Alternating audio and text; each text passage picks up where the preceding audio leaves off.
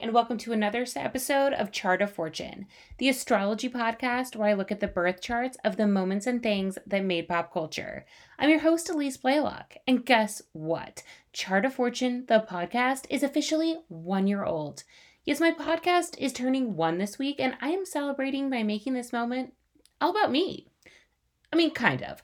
This week's episode will be a little different because I'll spend about half the episode, as we normally do, discussing a particular moment in pop culture, and then I will have the second half of the episode be all about a tarot reading that I was lucky to get recently, and it's all about the podcast. I think you're really going to love it.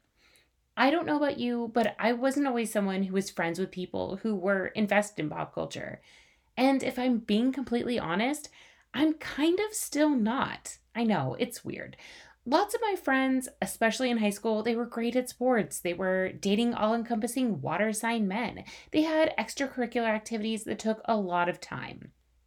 And I had some of those things. I just always cared about movie references or knowing the song lyrics that someone was citing. But it wasn't enough for me to know that reference when they quoted it.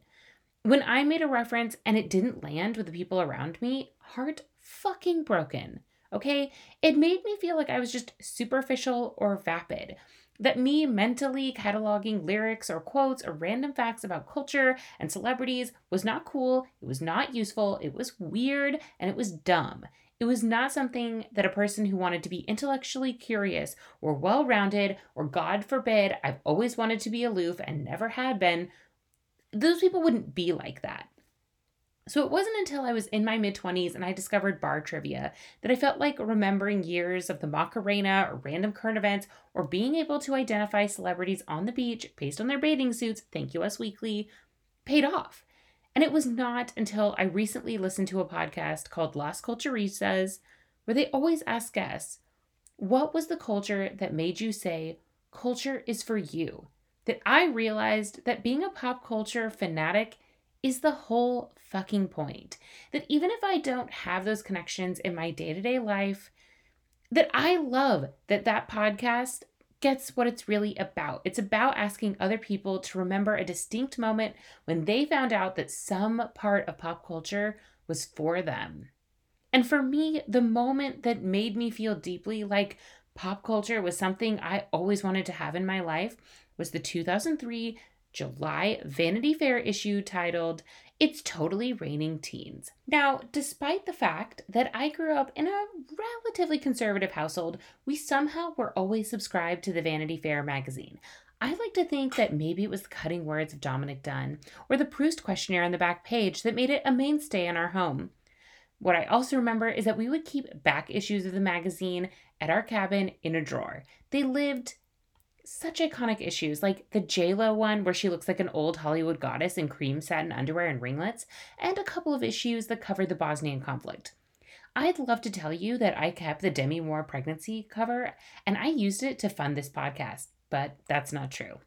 I probably did tear out the perfume inserts for Giorgio and rub it all over my filthy little arms and legs and neck, imagining that one day I would be transformed into Cindy Crawford from that Pepsi commercial. My hair voluminous, dark, stretching from my scalp up towards God, denim shorts and a knowing smile plastered on me. I would be a woman. But before that happened, because it still hasn't, the Vanity Fair magazine edition I clung to most was this one, the 2003 teen edition. It lived under my bed, and I would pull it out like a sacred leather-bound text to be opened during Mass at my Catholic all-girls high school. Christina Milan. Something like that. In the name of the Hillary and the Lindsay and the Raven Simone, Amen. I memorized their answers to questions like their favorite lip gloss and their astrological sun sign. I am ashamed to admit this, cut out the picture of Shia LaBeouf and placed it on the front of one of my high school binders. I swore that I would never like Alexa Vega after she declared him her celebrity crush. How could this woman, a woman who was posed in a plaid skirt standing in a grocery cart in an editorial, come for my man, okay? Who did this Virgo hussy think she was exactly? And about Shia. I've said it before, but it bears repeating. This was long before we knew he was just another terrible Gemini man. Maybe it would make you feel better to know that through the wear and tear of the school year, his pictures soon had black pen doodles and scuff marks around it. Maybe not. I'll tell you the real tea here. I should have known that Shia was never going to be the man for me, first and foremost, when he answered the question of Britney or Christina by saying Eric Clapton. It's perhaps not his fault that he is living in darkness and sin. Pray, my dear listener, that he and so many other toxic men might not be lightly canceled only to return to pop culture, but that our prayers might bring them to the light, that they join us in our veneration of the patron saint of this podcast, our Lord and Savior, Britney Jean Spears, that they might become feminist and stop talking, that they could be forever out-earned by women who are smarter, harder working, and nicer than they could ever dream of being. And so it is. But if you've made it this far in this podcast or this episode, then I'll just explain the whole magazine. In July of 2003, Vanity Fair compiled the following up-and-coming teen stars, and they asked them a bunch of questions. And if there was ever canon for Chart of Fortune, it's basically this, because a majority of episodes of topics I've covered involve some of the people I'm about to list. Quoting directly from the magazine, Vanity Fair wrote, quote, "They're everywhere, and they're targeting a teen near you." Mark Seliger captures the girl power goddesses and cute boy wonders currently wowing Hollywood, while Krista Smith pops a quiz on their crushes and pet peeves. Also see related article, Teen Engines, Writing with a Kid Culture by James Wolcott. And it's like, so a major moment in pop culture, end quote. Now, the aforementioned teens and their sun signs are in the order they appear in the magazine. So I'll read them off. And if there is like half a chance that I think that you may not know who this person is because they like didn't go anywhere, I will tell you what you might know them from. But again, this is an educational podcast. I cannot do it all. Google is our best friend. Google is the only intern I can afford right now. So here we are. Okay. AJ Trouth, he was Twitty from Even Stevens. He is a Virgo. Emily Van Camp, she was in Everwood and a show called Revenge. She is a Taurus. Brittany Snow, she's basically in the Pitch Perfect franchise. She had like this failed Gossip Girl reboot where she was going to be Serena's mom. It didn't go anywhere. You probably know. She is a Pisces. Aaron Meeks, I feel like this guy was going to be something. I'm so sorry. Aaron, where are you? He was on the show on Showtime called Soul Food. That got good reviews. He didn't really do a ton after that. He is a Taurus. Mary-Kate and Ashley, as if you don't know them, both Geminis because they're twins. Evan Rachel Wood, she's in 13. She's in Westworld, the Marilyn Manson of it all. She's a Virgo. Hilary Duff, Libra. Lindsay Lohan, Cancer. Solange Knowles, also a Cancer. Lacey Chabert, Libra. Gregory Smith, he was like the dark brooding guy on Everwood. It was a moment, okay. He's a Cancer. Christina Milian is a Libra. Mandy Moore is an Aries. Raven Simone is a Sagittarius. Aforementioned toxic Gemini man, Shia LaBeouf. Alexis Bledel is a Virgo. Amanda Bynes is an Aries. Bow Wow, a.k.a. Lil Bow Wow, is a Pisces. Aaron Carter is a Sagittarius. Kyla Pratt, who's the voice of Penny Proud on the Proud Family and also in the Dr. Dolittle series with Eddie Murphy, she's a Virgo. Alexa Vega is a Virgo, Daniel Radcliffe is a Cancer, Emma Watson is an Aries, Rupert Grint is a Virgo, Milo Ventimiglia is a Cancer, Jared Padalecki is also a Cancer, and Kaylee Cuoco is a Sagittarius. Now, the group, as you might have seen, is missing a few sun signs, so just a quick shout out to our friends who are Leos, Scorpios, Capricorns, and Aquariuses, because there aren't any here. That's why we love you. You round it out. Of the 28 teens, there are 6 Virgos, 6 Cancers, 3 Aries, 3 Libra, 3 Gemini, 3 Sagittarius, 2 Taurus, and 2 Pisces. So the totally teens are mostly mutable sun signs. There's 14 mutable sun signs, 12 cardinal sun signs, and like 2 fixed signs. Is that really? I think that's, yeah. Not a lot of fixed. First and foremost, if you do not know this magazine cover, you need to Google it. Because I think if you do, the insane theory that I'm going to offer you will not seem so wild. Are you Googling it? I can wait. You can pause me. You know how this works. You're very smart. I'm just going to jump into it. You'll figure it out. My question to you, and this is where this theory begins, is do you love millennial pink? And if you don't, do you know what millennial pink is? Okay, it's a blush color Lauren Conrad wishes she had trademarked, a la Tiffany blue or Jay-Z blue.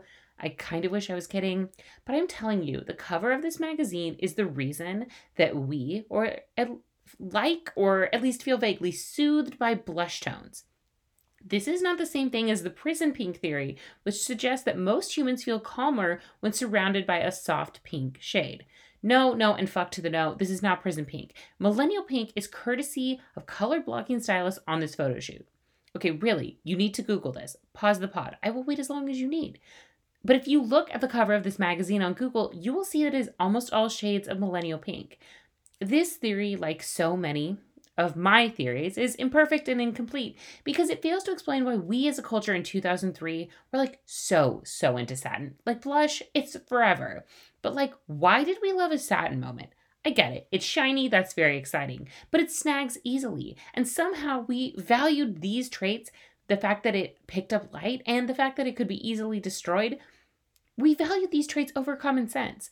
I don't know that scientists will ever be able to grasp why we loved a satiny going out top and a low-rise jean, but I do know that Vanity Fair predicted millennial pink almost 15 years before would hit us all in the feels. Now, we also have to have like a dark moment about this magazine that's less about like Hilary Duff's satin pants and why we all love blush tones. And like, low-key, I kind of feel like this article is cursed. I mean, yeah, there were some people who obviously have some very dark shit that happens, and that is kind of the path of teen stardom. But I have a very minuscule reason that I believe this magazine photo shoot is cursed. And here's what it is. I think it is cursed because Mary-Kate Olsen mentions that her celebrity crush at the time was a tennis player named Andy Roddick. Okay, he is cute. He ended up marrying Brooklyn Decker, and she always looks angry, but I hope they're happy together. The point is this. Andy Roddick was also Mandy Moore's crush listed in the magazine, but that's because Mandy Moore and Andy Roddick were dating at the time. Now, if you remember from pop culture, Mary-Kate, we love her, but she has not had the easiest romantic relationships of all time. Note that she was linked to Stavros Niarchos, who ended up dating Paris Hilton. And of course, Mary-Kate was famously called to Heath Ledger's home when he was found dead. Now, did Mary-Kate somehow curse Mandy Moore's relationship with good old Andy?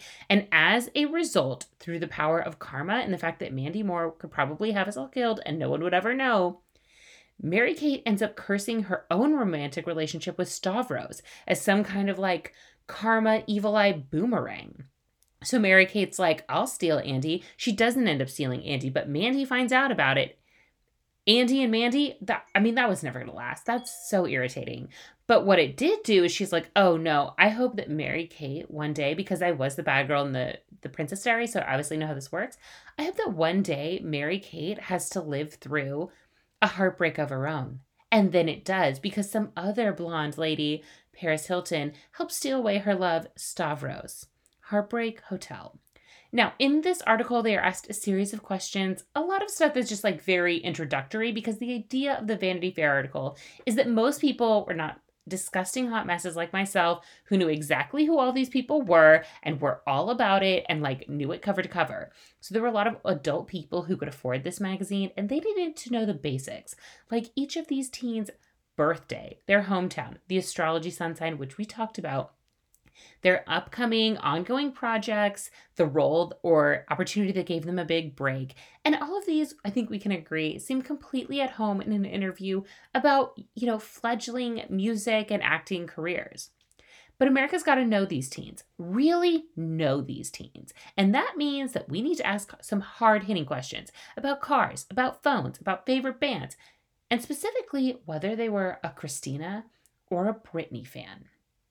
And while we're here, how singularly traumatic for Mandy Moore to be asked if she was a fan of Britney or Christina, with the full knowledge that she herself was once a dyed blonde pop star, becoming the RC Cola in the battle for Pepsi versus Coke. If you're Mandy, if you're RC, sure, you can capture some market share, but you'll never be the leading product. I sigh. And if I can, I love Mandy Moore. I liked her as Lana in The Princess Diaries. I will forever defend Pennies in My Pocket as a fucking bop, and I, for one, relish the idea that she and Hilary Duff's babies are friends. But here is how the Britney-Christina battle lines in 2003 were drawn. On Team Britney was Britney Snow, both Olsen twins, Hilary, but saying she loved Britney all the way, because Hilary rolls deep. Lindsay, but she added that she loved Christina's voice, even though she was Team Britney. Mandy Moore, Jared Padalecki, Kaylee Cuoco, and Rupert Grint. And on Team Christina were Aaron Meeks, Kayla Pratt, I guess Alexa Vega, who said she loved Christina's voice but found Britney more humble, Aaron Carter, and Daniel Radcliffe. Also Bow Wow, who said Christina for the boys, but both of them for the body. And to this disgusting comment, I just want to ask Bow Wow how flying on a private jet is going. Oh, because it's not going, is it? Yeah. Notable shoutouts to Solange and Amanda Bynes. They basically understood the assignment, saying they liked both Brit and Christina. They're not going to put women in boxes. It's not an either or, okay? We can live in the world of and. We're modern women. Also, AJ Trouth, Emma Watson, they understood the assignment and were like, neither. But I want to take a quick moment, as always, to be a little salty to the children who refused engaging in a dividing line or at least a conversation that defined our generation. And there are some mixed results. Like, can I be real? To the children who did not answer anything at all, you are a teeny bopper photo shoot that has curly Q front. So baby, read the damn room. Here's some other answers that they gave. Eric Clapton, Brody Armstrong, Alicia Keys, Gwen Stefani, Alanis Morissette, Avril Lavigne, and Raven's cheeky Sagittarian contribution of Christina Spears. But and I know this is wrong for me to give her a pass, but I'm doing it.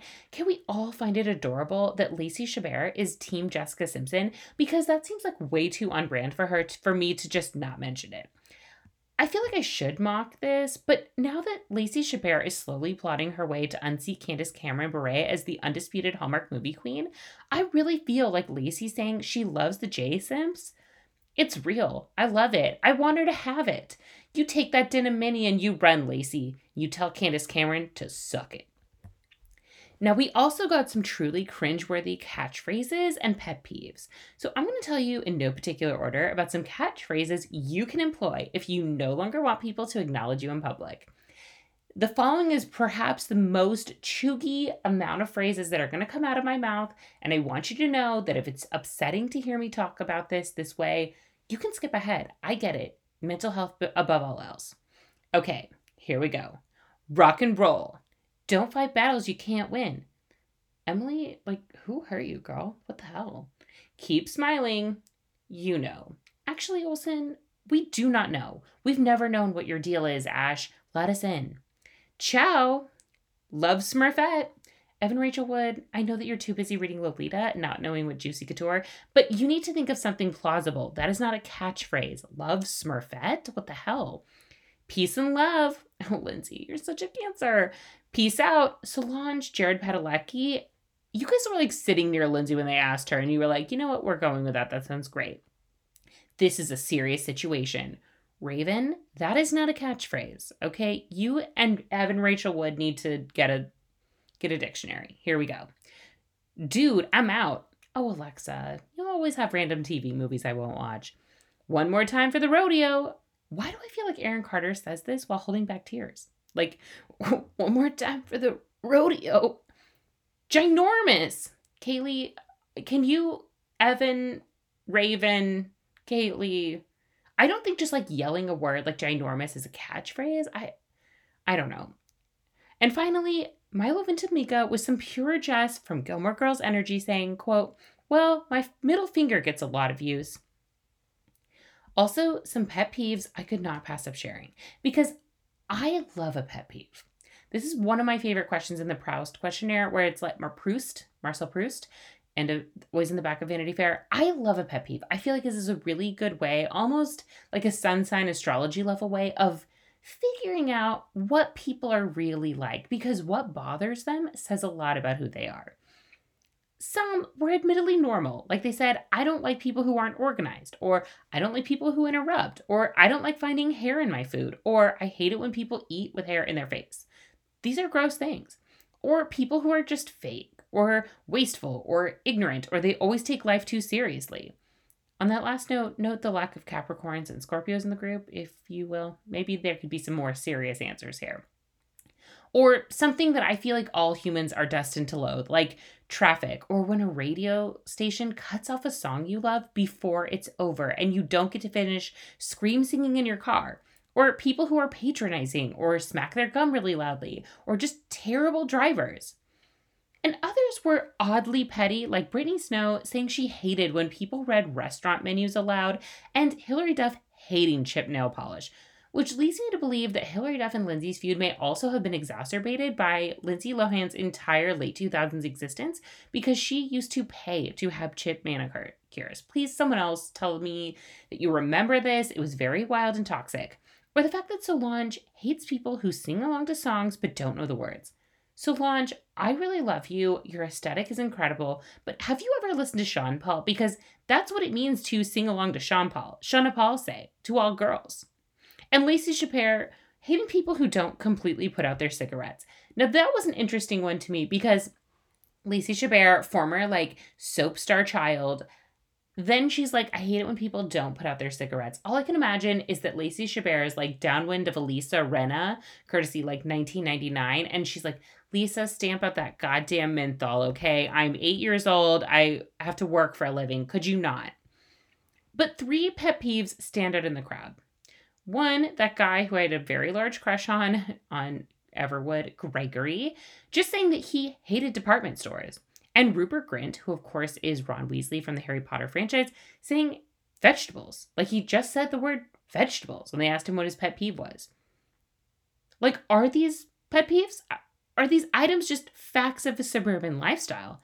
Department stores and vegetables kind of have to exist, whether or not we find them irritating. How is that a pet peeve?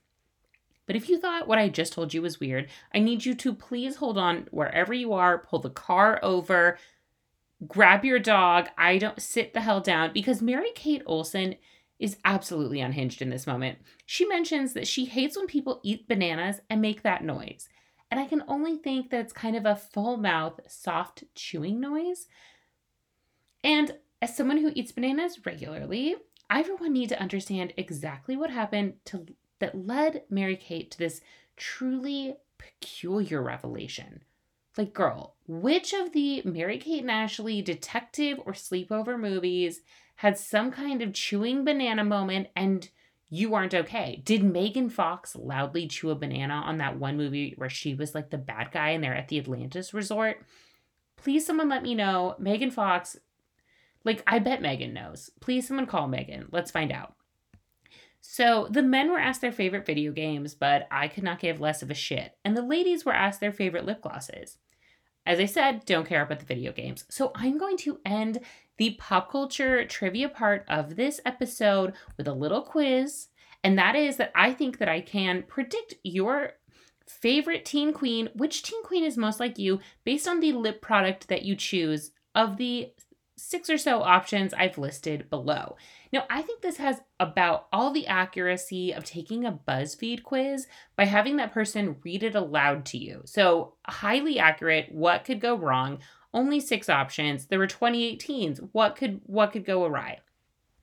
Okay, the teen queen that is most like you would say, A, my favorite lip product is A, MAC lip gloss, B, cherry chapstick, C, juicy tubes, no product or color, no flavor, scent, color specified, D, Bonnabelle products, E, lipstick, or F, Rosebud Solve. I'm assuming it is the rosebud and not the strawberry. I ride for the strawberry, but less for the rose.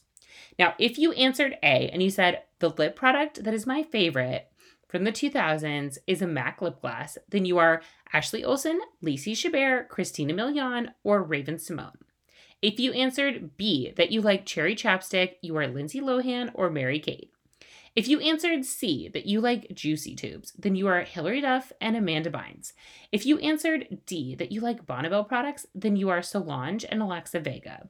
If you answered E, lipstick, then you are Alexis Bledel or Mandy Moore or Emma Watson. And fun side note, Alexis Bledel was actually in a lip devotion ad for Bonnabelle. So I want to know the tea. Did she not get enough cotton candy / Dr. Pepper chapsticks to keep her in the mix that she up and left? Don't know what the story is.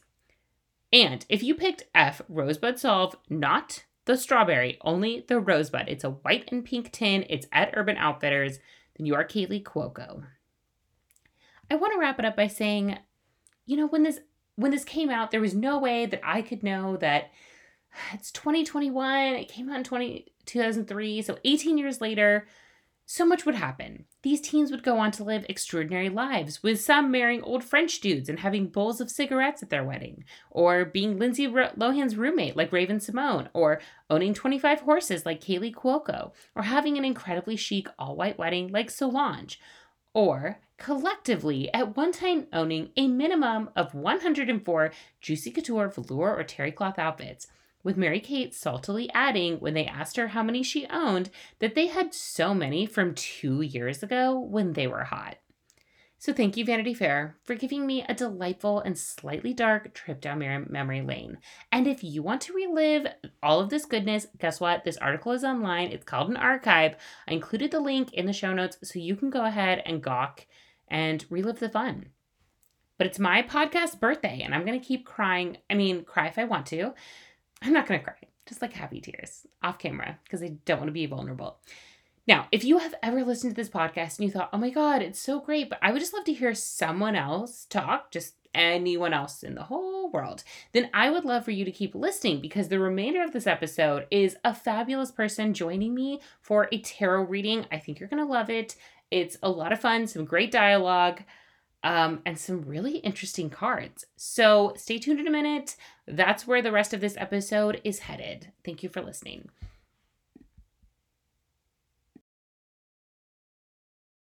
So for Chart of Fortune's first birthday, I decided to gift myself, to myself, from myself, it's very confusing, a tarot reading, because what would be a better first birthday gift?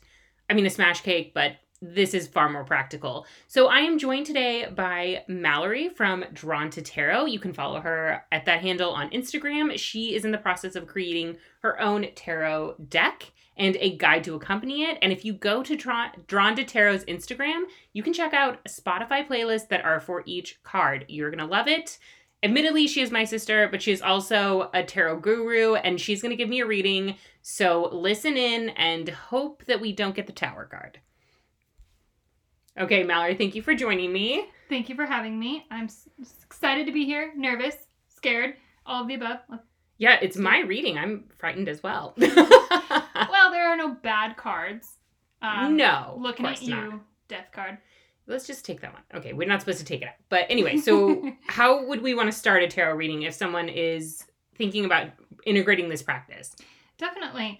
All starts with the deck. You want to pick one that means something to you, drawn to. It's as simple as you think it's pretty. From that, you want to shuffle it. And kind of the way I do it is any card that yeets itself. Do kids still say yeet? I don't know. Yeets itself out of the deck has something to say. So that's what I go with. Today, for you, Elise, I thought we would do kind of a 3-card pull. One kind of talking about the beginning of Chart of Fortune. Love it, yeah. One talking about where we find ourselves right now. Okay.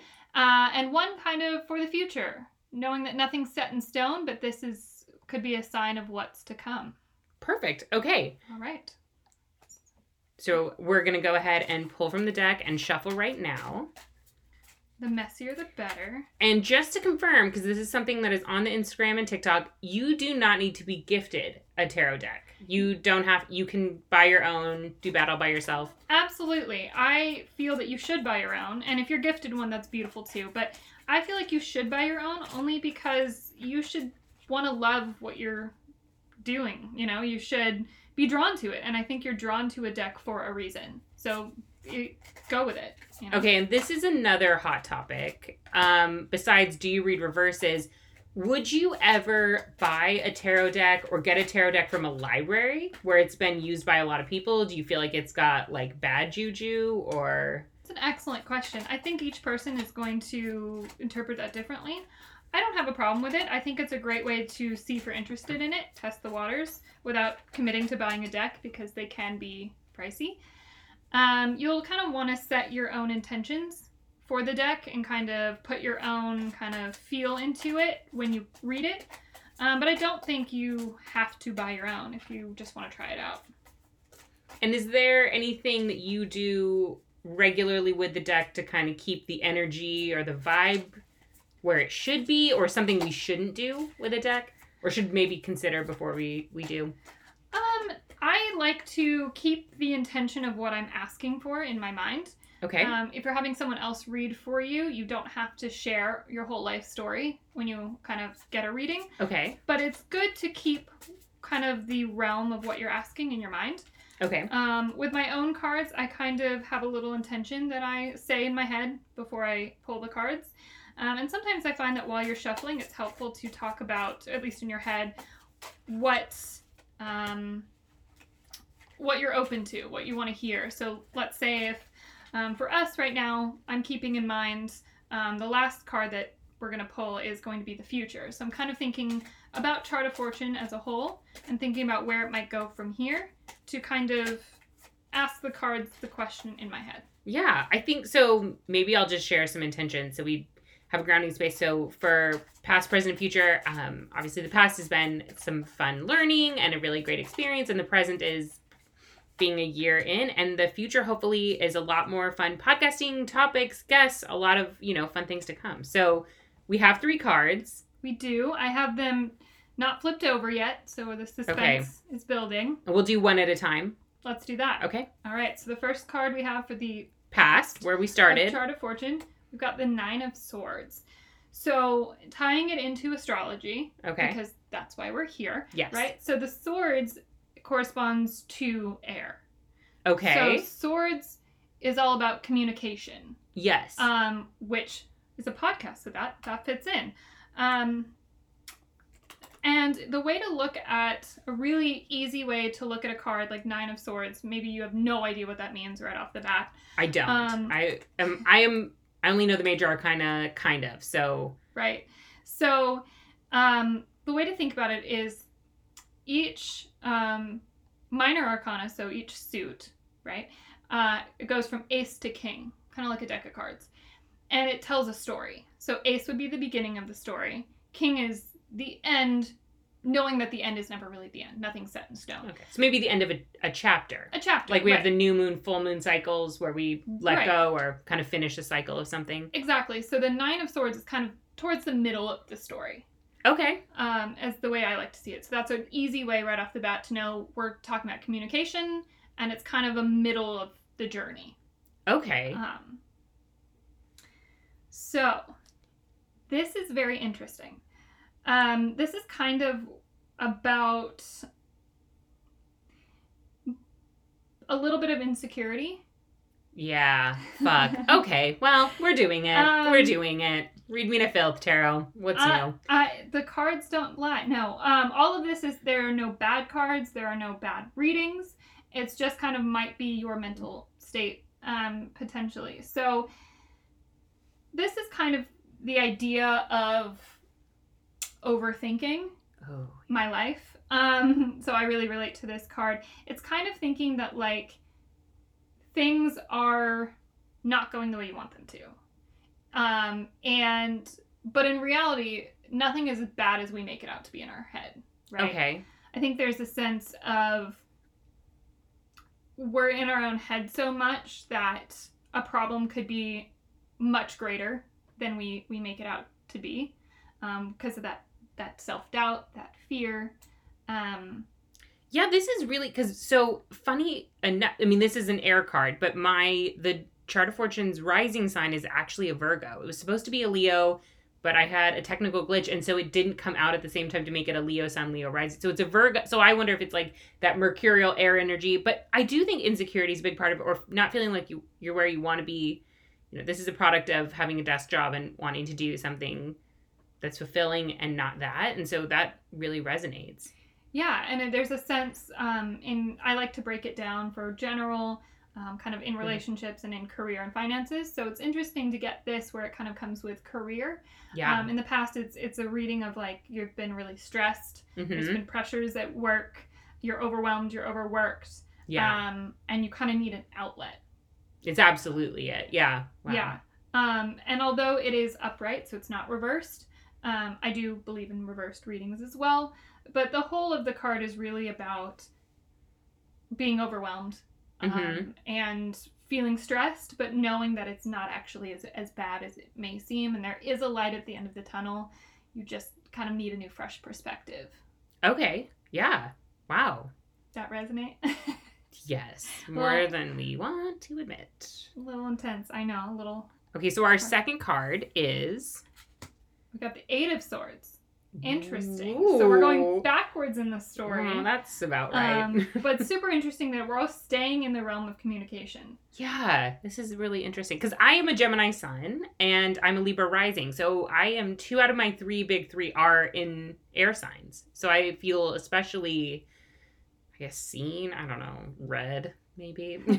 So tell me about the Eight of Swords. So the Eight of Swords is kind of staying in that you're in your own head. Yeah. So it's kind of like there are things that are no longer serving you. And a lot of overthinking. Mm-hmm. And it's kind of a way of like shifting your thinking.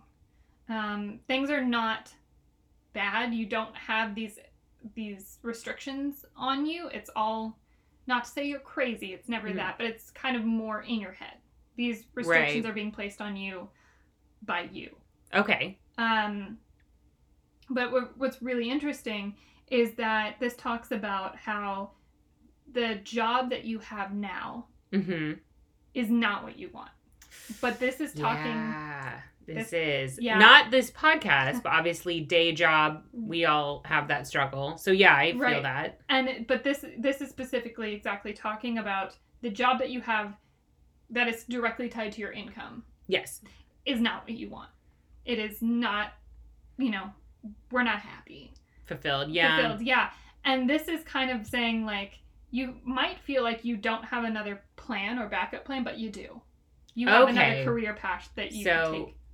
So it's the thing of feeling like, oh, I can't leave. I'm frustrated, but I can't leave. I don't see an exit. And the reality is I have blinders on. And if I took the blinders off, I'd see that green exit sign. Definitely. I just can't see it because I have these rules for myself. Right. And this is saying you do have another path. It might be a little outside of the box. Okay. Maybe like a podcast. Well, that would be nice. We should do that. Yeah, you'd be great at it. But, think outside the box a little bit. Okay. And you will find that fulfillment. But this is saying the 9 to 5 of it all ain't it. Okay. Woo. Okay. Wow. Intense. This is very intense. I mean, it's so good, though. I was really worried. It's funny, I was fixated on what card. Interesting. Because I don't know that much about tarot. So I'm like, here in no particular order, I was like, Death, Devil, Tower. I happen to love all of those cards. I think they're fun. They're not the easiest Would cards. you want the Tower as your final past, present, and future card before we turn it? Okay. Actually, I got that yesterday. And oh my God. It was a lot. But the Tower is a wonderful, all about change. Yeah. And I think it's great. Okay. So our final card. 3 of Cups. Okay. So we are some minor arcana today. We are. They're it's kind of fun. All the bigwigs are like, bitch, we have places to be. It's Saturday, honey. Don't get... So what's interesting is that the minor arcana is a lot more like short term. Okay. The major arcana is kind of overarching long-term things. So the 3 of Cups, like I mentioned, we're in the beginning of the story. And Cups is the water sign. Okay. Cups, yeah. Water. Makes sense. We just left Cancer season. We're in Leo season right now. So, right. So I know we started really dark and kind of intense. These cards are... So what deck do you use before we... Yeah, absolutely. I use the Fountain Tarot. Actually, they're really pretty, but really dark. They are. They are beautiful, kind of a watercolor style, and you actually got them for me. So yeah, I'm plugging myself. But they are absolutely stunning. And really kind of... That's another way to look at the deck is to see what the card looks like. That can kind of help you read into. So the 3 of Cups is a lot of light colors. Whereas the 8 and 9 of Swords are darker. More dark grays and blacks. Exactly. So that's can give you an inclination of what it might mean. Okay. So the 3 of Cups. Here we go. We're getting out of it, I promise. No. Well, it wasn't the Tower, so I did get what I wanted, I guess. No, this is amazing. This is so good. The 3 of Cups is all about celebration, collaboration, creativity, friendship. It's fun. This is all about like your friends and family coming together to support you and work together, maybe on a tarot reading. Yeah, we're trying our best here, universe. But this is saying this time should be fun. This Okay. is celebrations of kind, letting your hair down, enjoying life. Kind of a general idea. In career specifically, kind of talking about because we've mentioned career in the last two. This is all about good things coming, like promotion, starting new business, like things are good.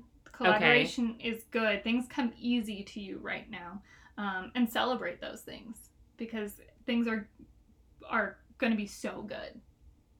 That's so good. Yeah. Wow. Yeah. It's giving you license to celebrate and have fun and enjoy it. Yay. Well, thank you. Yeah, you're welcome.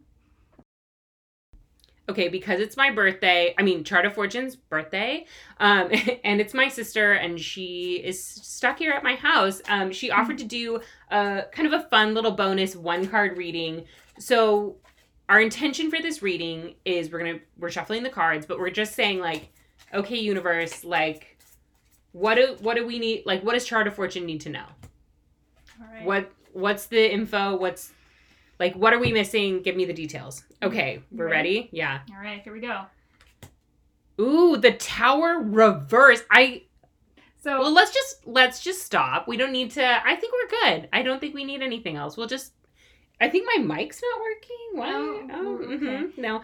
Trying to get out of things. Okay. Sure. But I personally love this card. Okay, so I like the Devil card always. Sure. And I like everybody likes the Magician. That's not like a controversial card to like, no, right? It's a little slippery, but okay. Yeah, but it's like liking the Tower and liking the Devil to me feels kind of like liking Coconut LaCroix. I love Coconut LaCroix. I'm just saying like it's a hot opinion. This is not saying you like if you like Pamplemousse. It's like very like being like the Strength card or something. Right. Yeah. Safe bet. Okay. So Tower. But in reverse. And then because we didn't do this with the last reading. Yeah. So the card itself is like this really beautiful, so it's like it looks kind of like Seattle area where it's like this valley and it has like lots of dark pine trees and it's like a cloudy, foggy day. And the tower is like an upside down pyramid. And the point of the pyramid is touching another pyramid. And the large pyramid that's on top is on fire. So we see like embers and then smoke. Correct. Okay. So the Tower is all about change. Okay. It is all about sudden change. Okay.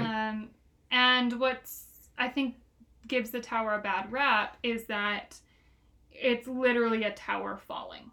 Things are crumbling. It's very, and to me, this is again not being a tarot expert. There's a certain level of volatility, where it's not. To me, it doesn't feel like it's like the gradual change, like the way you'd say like, oh, I want to get in better shape, so I'm gonna try walking a little further every day, or I'm gonna start a food journal, or this. To me, it's like not that gradual change.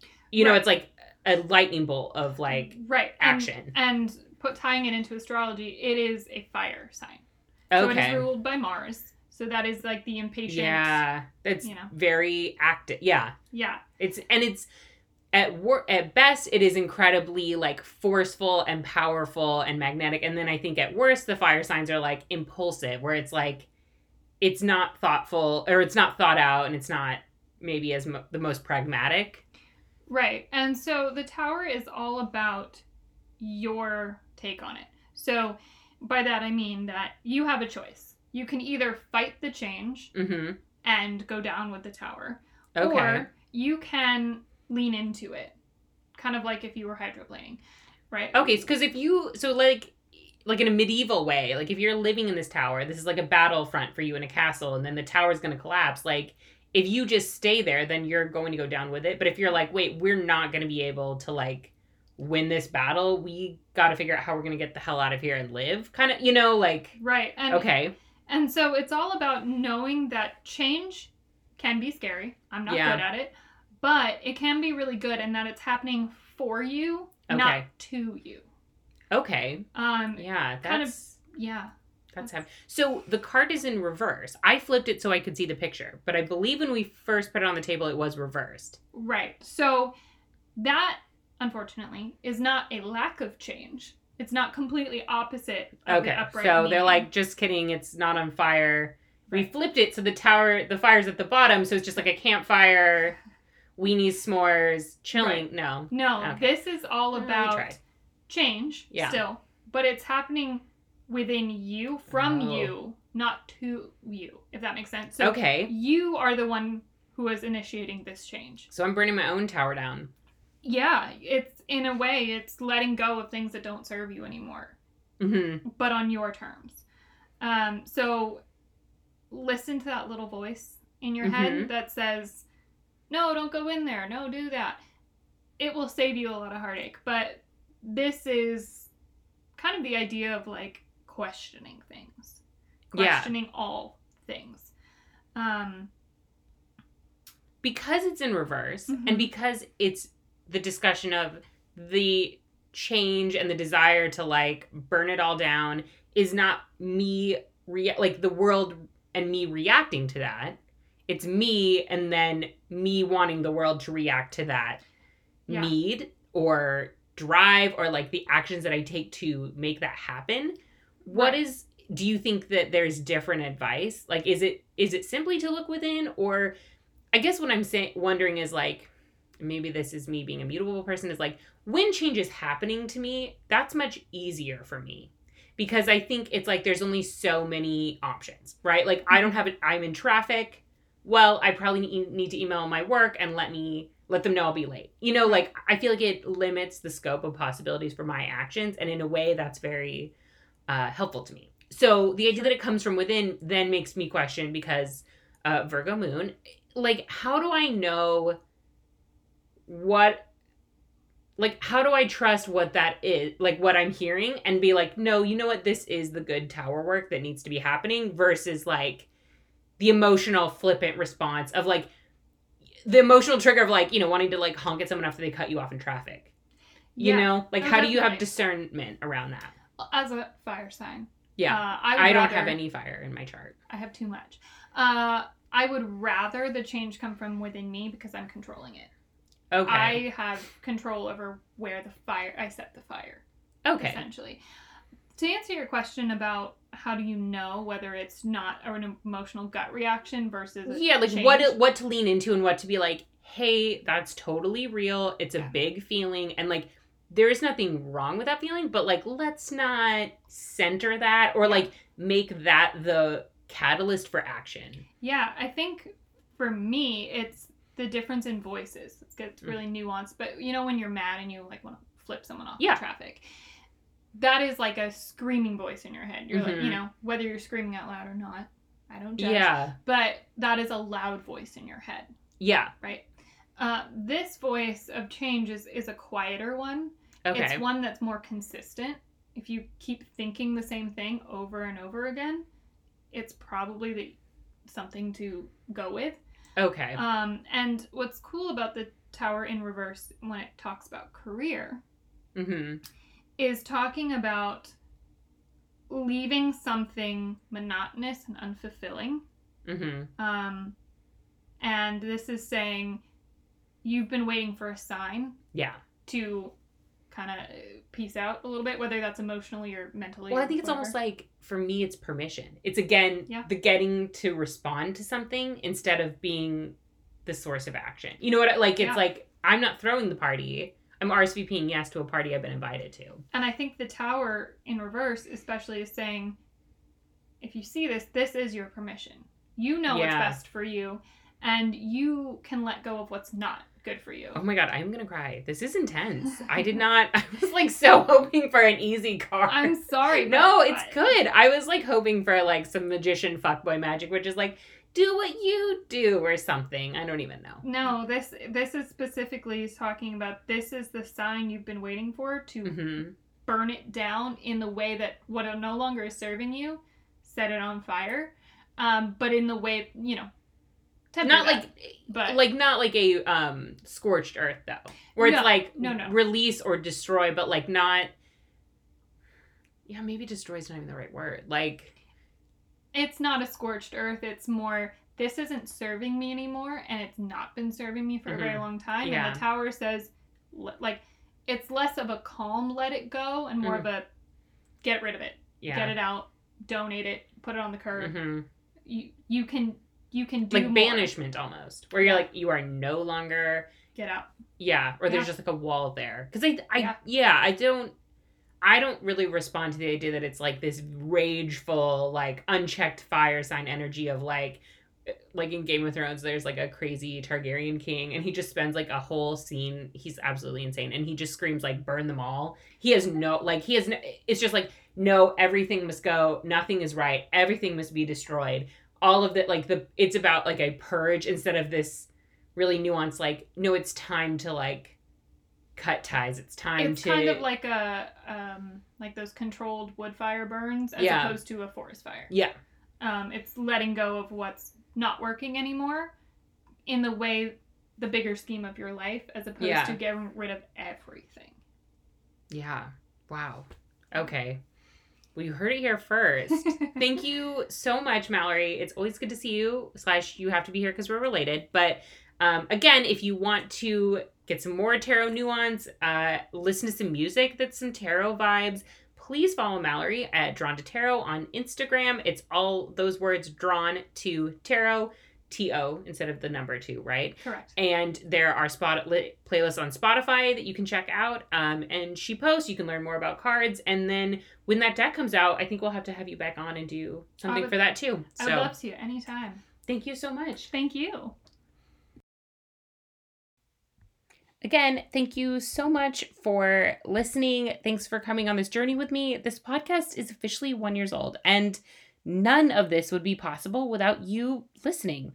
Whether you've been here since last July or this is your first episode, please remember that everyone has a birth chart, but yours is a chart of fortune. I just want to say I am so truly grateful that you are here. I hope you know that you right now are helping me make a dream of mine come true. So I hope you stick around. Be sure to check out my Friday episode of my summer mini-series recapping the 2003 MTV reality show Rich Girls. This week's episode, we see Jamie and Allie head from Seattle to Los Angeles for some shopping, some dinner with minor celebs, and a lot of turmoil about international travel. Thank you for listening to Chart of Fortune. You can send questions, comments, future episodes, ideas to me via email for our chartoffortune@gmail.com or say hey on my Instagram, Chart of Fortune. If you enjoy this podcast, please subscribe and leave a 5-star rating and review. It helps other listeners find this podcast, and it makes me feel like the star my Leo Midheaven wishes I was. Also, if you DM me a pic of your review on Instagram, I will send you a glow-in-the-dark Chart of Fortune sticker.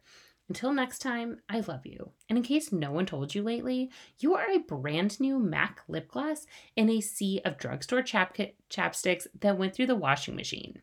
Don't let them forget it. Bye! Hottest teen stars, and from the Olsen twins to Lizzie McGuire's Hilary Duff, we found them looking pretty cool posing for the cover of the new Vanity Fair. Looking more like the cover of Tiger Beat than Vanity Fair, the photo shoot for the issue on stands next Tuesday brought together the hottest, most bankable teenage titans in the business. Getting the treatment. From Mary-Kate and Ashley to Amanda Bynes, Hilary Duff to Mandy Moore, the shoot marked the first time most of these teen queens had ever met. So I think a lot of them were thrilled to kind of meet each other and realize that, oh, wow, you're that, oh, wow, you do this. A lot of kind of meet and greet and fun and hanging out. And they wasted no time comparing notes over the important milestones like getting the car keys. At 15, Hilary has got a couple of years before she's street legal. But don't look for MK and Ash, as they're called, to be making any road trips this summer. They'll be studying for their SATs, while 17-year-old Amanda Bynes hopes to follow in the footsteps of her role model. I asked her who her idol was, and she said Jennifer Aniston. And I looked at her, I was like, wow, she actually does have very much a Jen Aniston quality.